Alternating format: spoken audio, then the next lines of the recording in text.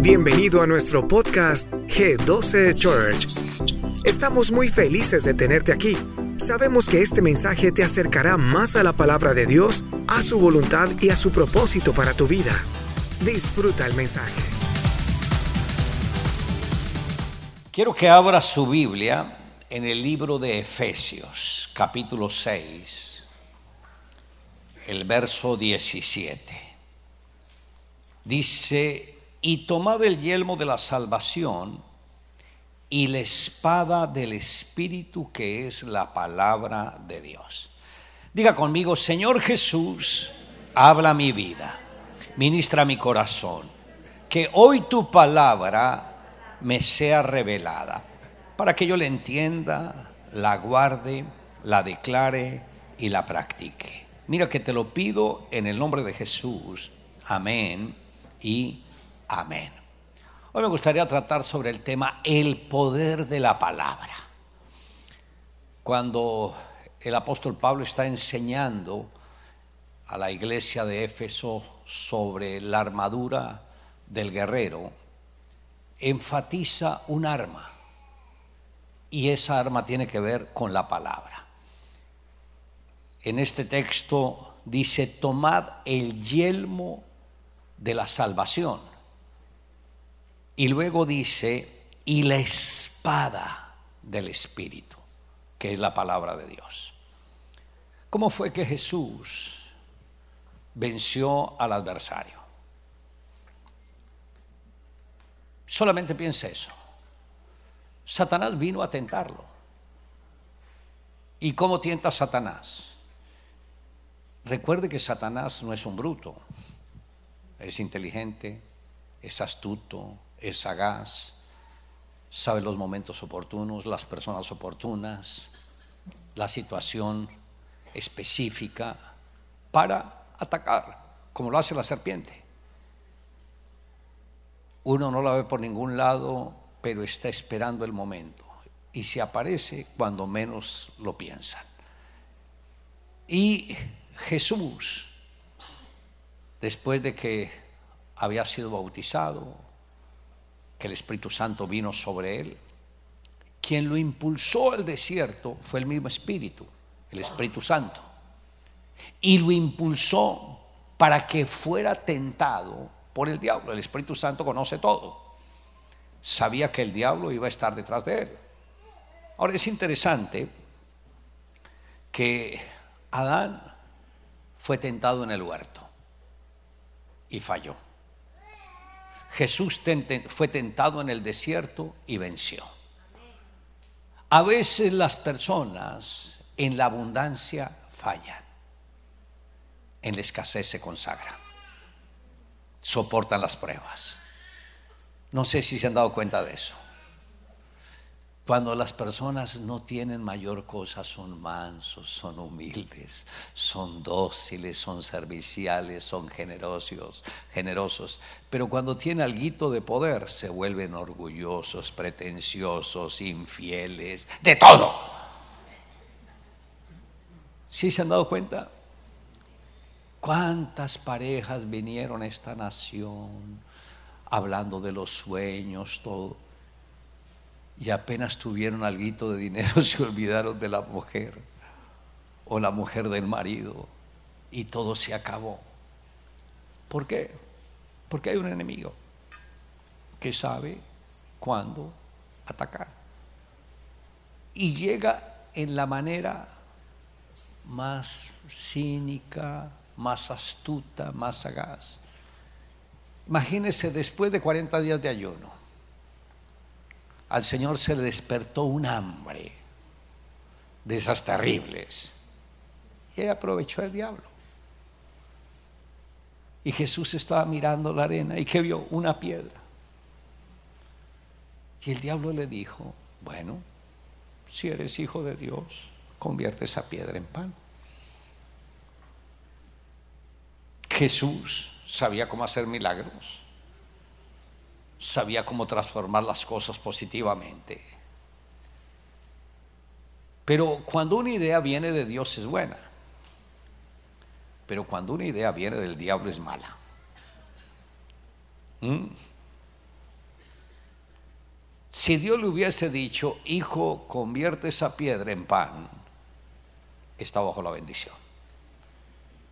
Pero si el diablo le dice, convierte esa piedra en pan, ahí está la maldición. Está el toque. Algunos están pensando, no entiendo. No entiendo qué diferencia hay entre lo uno y lo otro. Que un pastor visite su casa y ore por las personas trae bendición. Que un brujo visite su casa, imponga manos sobre los que están ahí, trae maldición. ¿Alcanzan a entender? Todo es de acuerdo al árbol. Un buen árbol nunca da mal fruto. Un mal árbol jamás da buen fruto. Nada bueno puede salir de la boca del diablo. Nada malo puede salir de la boca de Dios. Entonces note que el enemigo estaba usando palabras, porque él sabe el poder de las palabras. Si eres hijo de Dios, di a esta piedra que se convierte en pan. Aprovechó la situación. Jesús tiene hambre, tiene poderes, puede cambiar las circunstancias, pero no era idea de Dios, era idea del diablo. Y eso significaba cerrar el oído del consejo del Padre para aceptar el consejo del adversario. Pero rápidamente Jesús procesó qué es lo que dice el Padre al respecto. Note que aunque la tentación parecía buena, Jesús se quedó pensando, Padre, ¿tú qué dices? O sea, ¿qué está escrito? Y vino el texto así.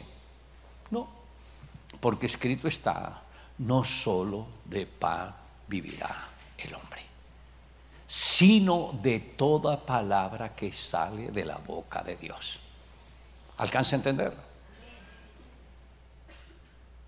Cuando las personas tienen necesidades, usan expresiones. Mejor dicho, lo que me falta es robar.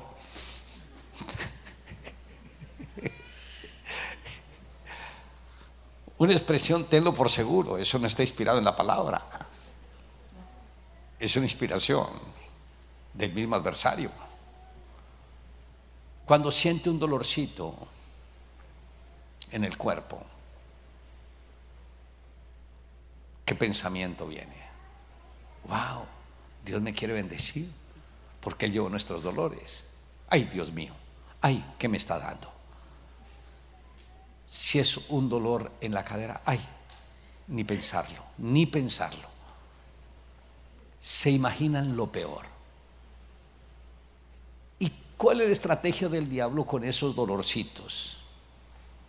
En el corazón, en el pecho, en los bronquios, en la cabeza, en los ojos, en la columna. Bueno, y ahí para de contar. Que usted confiese. Ay, y le viene el pensamiento. Recuerda que su papá sufrió de esto.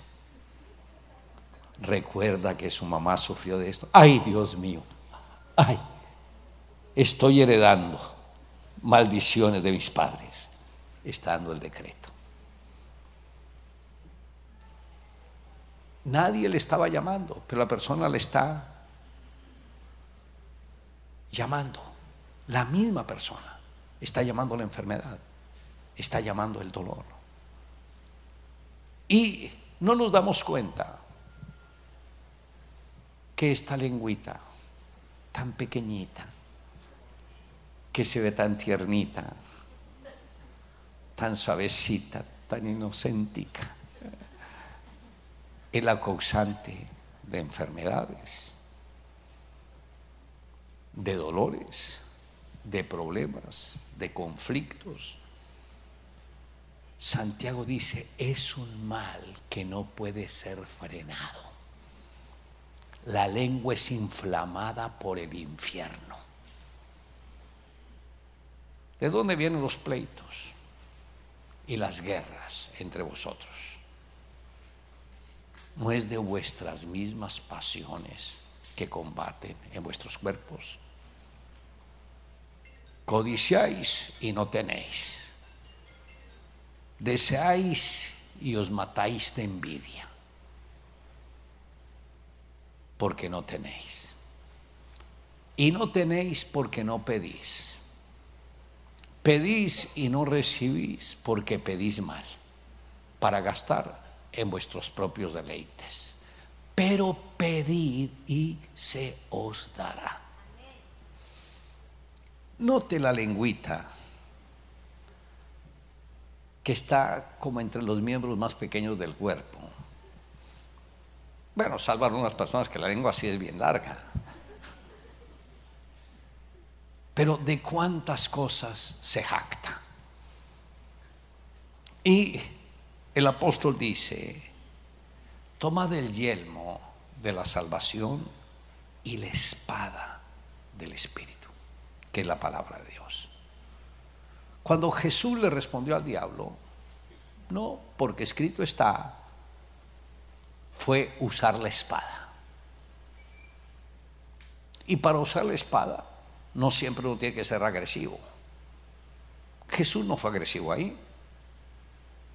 Simplemente dijo: no, porque escrito está, no solo de pan vivirá el hombre, sino de toda palabra que sale de la boca de Dios. Un evangelista que nos fue a visitar en la iglesia decía: en mi casa mi papá grita, pero mi mamá da las órdenes.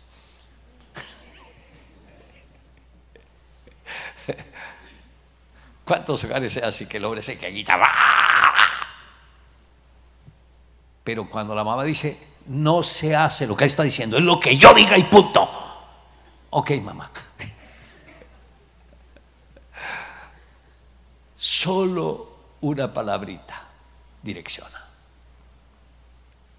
En 3 ocasiones Satanás tentó a Jesús. Lo llevó al pináculo del templo. ¿Qué representará el pináculo del templo ahora?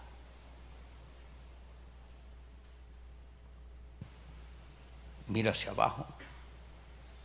Si eres hijo de Dios, lánzate. Dios no te dejará golpear contra el piso. Él mandará a sus ángeles que te tomen en sus manos para que tu pie no tropiece en piedra. ¿Qué hubiese sucedido si Jesús se lanza? Estaría poniendo a prueba la autoridad de Dios y el poder de Dios. Y ahí fue cuando el Señor dijo: no, porque escrito está, no tentarás al Señor tu Dios. ¿Y cuántas personas hay que desafían a Dios? Dios, si yo soy tu hijo, demuéstramelo. ¿Qué es el barro? Para que le exija al que lo trabaja. El barro le podrá decir al alfarero: no quiero que me trates así. Recuerde, quien tiene autoridad es el alfarero, no el barro.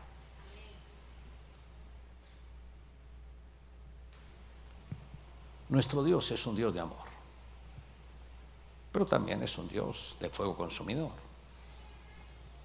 Y nosotros tenemos que aprender a moldear nuestras palabras. Como ustedes saben, yo tengo 4 hijas y un varón. Las niñas, para formarlas, fueron muy dóciles, no dieron problemas. Pero el varoncito, ay Dios mío, ese varoncito sí nació con un temperamento bien fuerte de líder. A los 3 años le dije: Matías, si tú haces esto, te castigo. Yo te castigo a ti. De 3 añitos.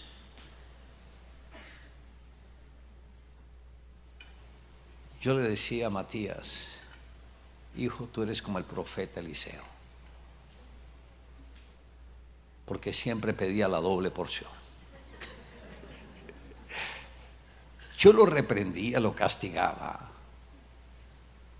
Ya a la hora se le había olvidado todo y volvía. Y por mucho tiempo me tocó darle doble porción ese día. Lógico, uno castiga no para herir, sino para corregir. Uno tiene que saber medir la manera como lo disciplina. Usa una baquetica de esas de batería, porque dice que con vara corregirás al muchacho para quitar la necedad de él. Es la varita. Y él me escondía todas las baquetas.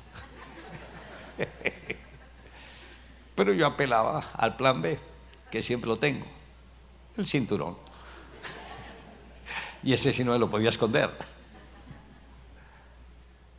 Pero esto lo hice hasta los 6 años. De ahí en adelante no tuve que volver a usar la varita. Ya él aprendió. Le decía cualquier cosa, obedecía. Ustedes han visto que los hogares donde hay perritos que tienen mascotas, los perritos solo le obedecen a una persona, que es como su alfa. Por ejemplo, mi esposa, con los perritos que tenemos allá, con Blue, Snow, le puede hablar en todos los lenguajes, no les hacen caso. Pero yo solamente les hago así, ahí mismo se mueven. Porque ellos saben quién es la autoridad. Mi esposa le trataba de hablar a Matías: Matías, pórtate así, así. Entraba por acá, le salía por acá. Pero cuando le decía: Matías, ¿qué hay que hacer, papi? Cuando se corrige, se enderezan los corazones. Cuando ya los niños son grandes, 15, 17, 18 o más años, ya no hay manera, solo la misericordia de Dios. Si un hijo se tuerce a esa edad, encomienden la situación en las manos de Dios. Reconozcan que fallaron, que no hicieron lo correcto, que no disciplinaron a tiempo, y por eso están sufriendo las consecuencias. Ahí, en muchas ocasiones, es lo de la parábola del hijo pródigo. Y eso sucede cuando los hijos muchas veces no fueron confrontados con la varita. El hijo pródigo le dijo al padre: Padre, dame la parte de los bienes que me corresponde. Imagínese, el hijo le dice al papá: Papá, yo sé que tengo parte de la herencia, anticípame la herencia. Sí, muchos, posiblemente le dijo: sí, muchos la piden cuando el padre murió, pero yo la quiero pedir mientras esté vivo. ¿Qué hizo el padre? No le invitó a un cafecito: ven, hijo, tómate este cafecito, sentémonos, hablemos. Porque el padre sabía que cuando una idea se le mete a un joven, no hay nadie que se la saque. El padre accedió y le dijo: ok, hijo, aquí está. Y le entregó la parte de los bienes. Imagínense, ese joven se volvió loco con el dinero. Invitó a los amigos, fiestas, vicios, pecado, inmoralidades, de todo. Y lógico, cada paso que él daba lo iba distanciando más y más y más de la casa del padre. Cuando yo estaba bien lejos, se le acabó el dinero, desaparecieron los amigos y nadie fue a darle la mano. Todo lo que él gastó con sus amigos, ni uno de ellos se devolvió a decirle: ¿tienes alguna necesidad? Te voy a ayudar. En sí no son amigos, son compañeros de vicio, de pecado, de inmoralidades, pero ellos nunca están contigo. ¿Cómo se encontró este hombre? Solo. ¿Buscó a alguien que le ayudara? Sí, le dieron un trabajo cuidando cerdos, pero ni siquiera podía comer de lo que comían los cerdos. Y ahí fue cuando volvió en sí. Hizo la reflexión: ¿cuántos jornaleros hay en la casa de mi padre? Y yo aquí perezco de hambre. ¿Qué haré? Me levantaré, iré a mi padre y le diré: Padre, he pecado contra el cielo y contra ti. Ya no soy digno de ser llamado tu hijo. Hazme como uno de estos jornaleros. Es interesante que todo el trayecto que el hijo pródigo caminó para alejarse del padre fue el mismo que recorrió para regresar a la casa del padre. Fue el mismo trayecto.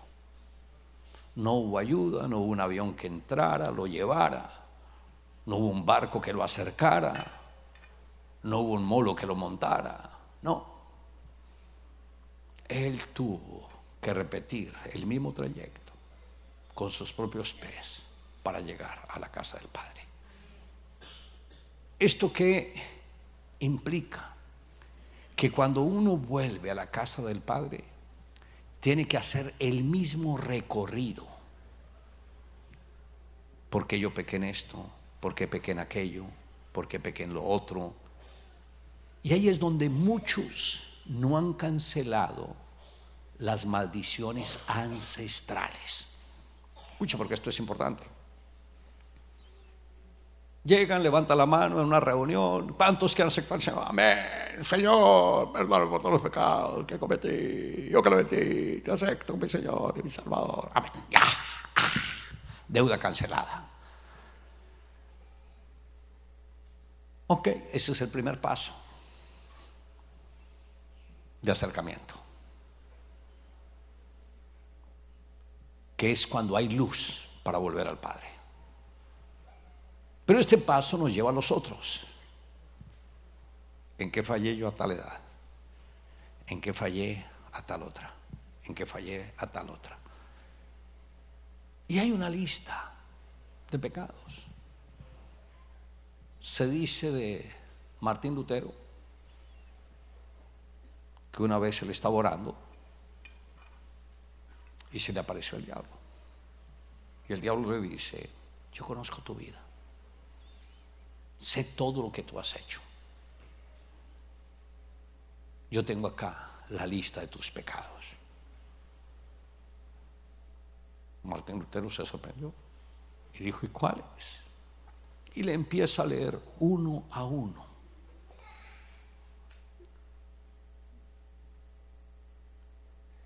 Después de que lo lee, le dice Martín Lutero: wow, ¿y eso es todo? Dijo: no, aquí tengo más. Y se lo sigue leyendo. Cuando terminó, Martín Lutero le dijo: ¿sabes? Te faltaron dos, este y este. Martín Lutero sabía muy bien lo que él había hecho en el pasado, pero también sabía muy bien lo que Jesús hizo en la cruz del Calvario.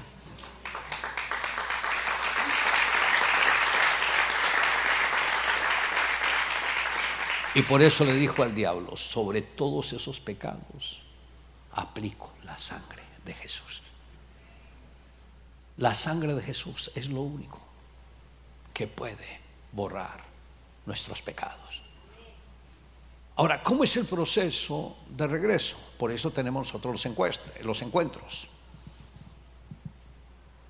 Un encuentro es que usted está volviendo a la casa del Padre.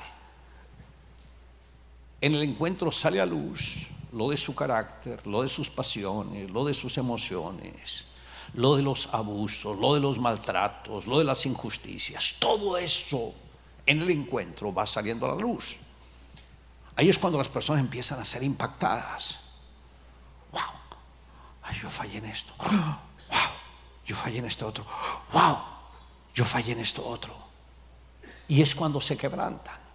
Es lo del hijo pródigo. Están regresando a la casa del padre. Imagínense, el hijo pródigo pasaba y veía una casa. Ay, esa es la casa de prostitución donde yo la fui a visitar con fulana de tal. Ay, yo me arrepiento.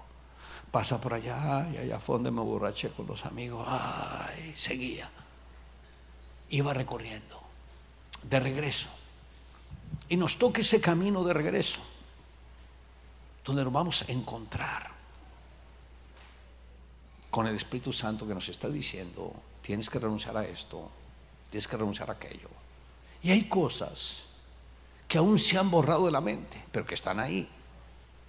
Cuando el papá o la mamá proferió una palabra de maldición, todo eso son argumentos en contra. Señor, hoy renuncio a las palabras de maldición que profirieron mis padres. Cuando de pronto en un arrebato de ira usted dijo algo incorrecto, Señor, yo me arrepiento por esa palabra. Cuando de pronto hizo un negocio incorrecto, se dejó sobornar, recibió dinero, pasó el tiempo, no lo descubrieron, nadie se dio cuenta. Ah, bueno, todo bien, la vida continúa. No, nada, ¿cómo que nadie se dio cuenta? El diablo tomó eso para enjuiciar a toda su familia y caerle sin misericordia. Y eso se tiene que renunciar, se tiene que arrepentir. En muchas ocasiones Dios pone en el corazón una restitución, y Dios a la misma persona le muestra cómo debe restituir. Pero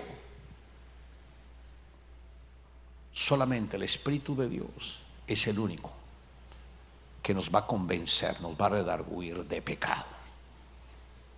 Por eso el hijo pródigo recorrió todo el trayecto. Los mismos días que tomó para distanciarse fueron los mismos días que tuvo que recorrer para llegar a la casa del padre. Cuando llegó a la casa del padre, ¿cómo estaba él? Parecía un pordiosero. Su cabello largo, no porque estuviera a la moda, sino lleno de mugre, de moho, de todo lo sucio, oliendo a cerdo. Su ropa eran unos harapos. ¿Quién estaba en la ventana pendiente de él? El padre. Note que el padre no salió a buscarlo. El padre esperó a que el hijo regresara.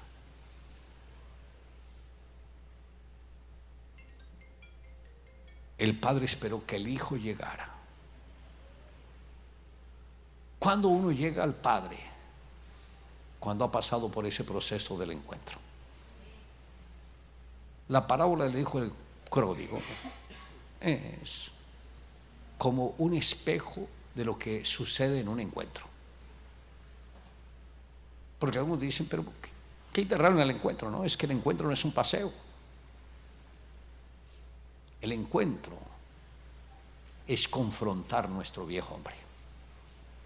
Ahí en el encuentro vamos a dejar ese yo. Cuando el padre vio que alguien se acercaba a pasar el cerco a lo largo y se dio cuenta,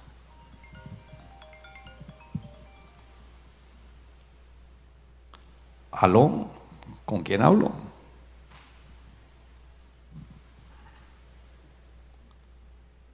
Estoy predicando.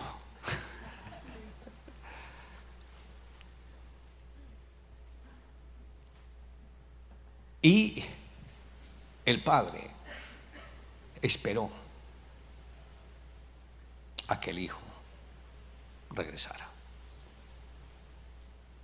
Tal vez si tú has sido un encuentro, lo has hecho como a ver qué pasa, de una manera deportiva. Pero lo que Dios quiere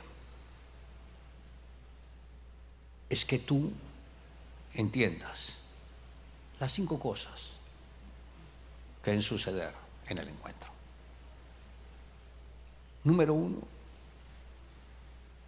que su salvación está segura. Que en la casa del Padre nadie se pierde. Que hemos llegado allá porque Dios extendió su misericordia para salvarnos. Entender que somos salvos no por nuestra justicia, sino porque Jesús pagó el precio de todos nuestros pecados. Todo fue cancelado en la cruz del Calvario. Cuando las personas salen del encuentro, no hay sombra de duda de que nacieron de nuevo. Yo tuve mi encuentro, no como los hacemos ahora, porque lo tuve en mi casa. Pero esa misma noche, Dios fue el que me dio convicción de pecado. Él fue el que me hizo ver todo lo malo que yo había hecho.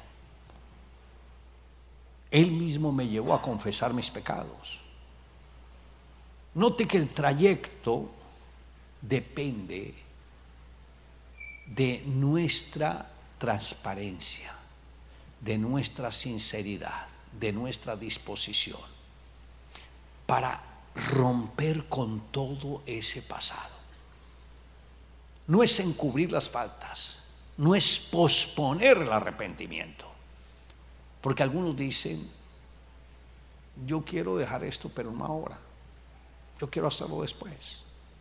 Eso no es volver a la casa del Padre. Con que usted posponga, le está diciendo: Padre, no quiero tener el encuentro contigo todavía. O sea que nunca el problema está en Dios, está en nosotros. Y no importa si pasa por 3, 4, 5 encuentros, eso no le va a ayudar mientras haya cosas en su vida que usted no quiera soltar. Porque Dios respeta su voluntad. Jamás el Señor le va a torcer el brazo a alguien. Pero cuando las personas son sinceras y transparentes, ahí es cuando el Padre rompe todas las cadenas. Cuando yo tuve mi encuentro con el Padre, bueno, no fue con el Padre, fue con Jesús. Cuando tuve mi encuentro con Él, ¿cómo me sentí yo? Como el hombre más pecador de este mundo. Sentí vergüenza, porque vi todo mi pasado, desde la niñez hacia la edad que tenía. Y tuve tanta vergüenza que yo bajé mi cabeza y le dije: Señor, yo no soy digno de ti, yo soy pecador. Y empecé a contar uno por uno. Yo hice esto, y fui confesando todo. Y fue tremendo, porque cuando terminó la confesión, yo vi una mano, la vi en visión, sabía que era la mano de Él, así, abierta en esta forma, y penetró dentro de mi cabeza, y luego empezó a descender a manera de caricia hasta la planta de los pies. Y cuando esto sucedió, yo sentía como si toneladas de peso habían caído de mi vida.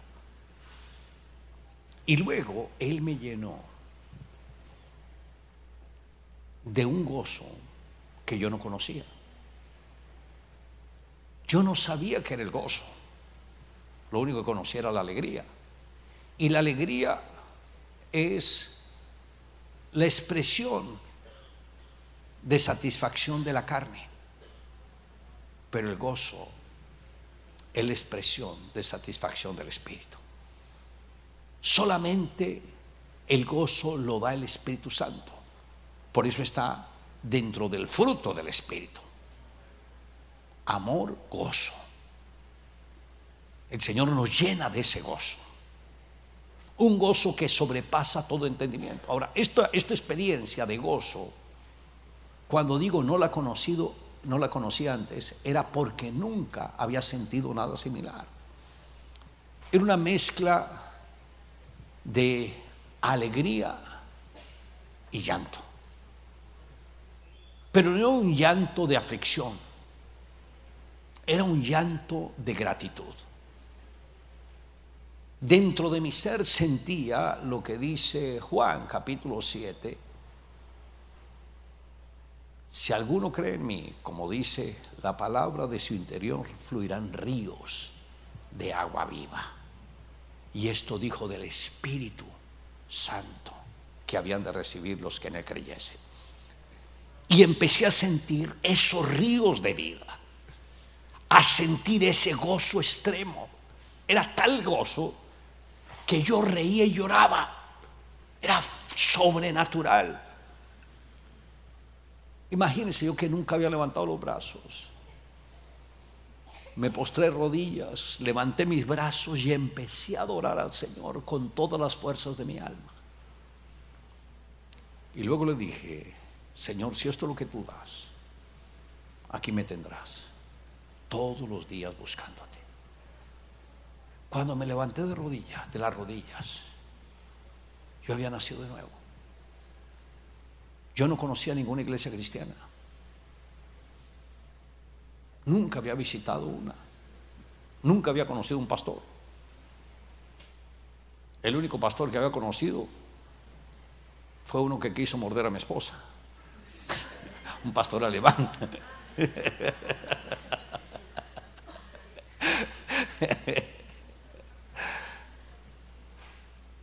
Pero cuando me levanté de las rodillas, yo ya era una nueva persona. Había nacido de nuevo. Y desde ahí, nunca más el gozo se apartó. Nunca más volví a salir de la casa del Padre, porque entendí que la verdadera seguridad y protección es en la casa del Padre. No sé cuántos de ustedes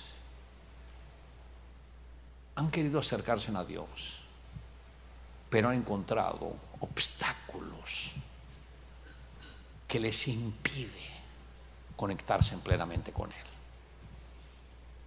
Dios está esperando solamente una cosa: que ustedes voluntariamente se acerquen a Él, pero con un corazón sincero y determinado. Yo sé que acá hay muchos que están fluctuando entre me consagro o no me consagro. Deja esa batalla, toma la decisión. Dile al diablo: diablo, estoy fastidiado contigo. A partir de ahora, no más contigo. A partir de ahora, mi compromiso será 100% con Jesús, porque Él es mi Salvador. Muchas gracias por sintonizarte con nosotros. Antes de irte, asegúrate de hacer clic en el botón de seguir para que nunca te pierdas todo lo nuevo. Nos encantaría conectarnos contigo. Puedes seguirnos en Instagram @G12Church y compartir con nosotros cómo te ha impactado este mensaje. Hasta la próxima.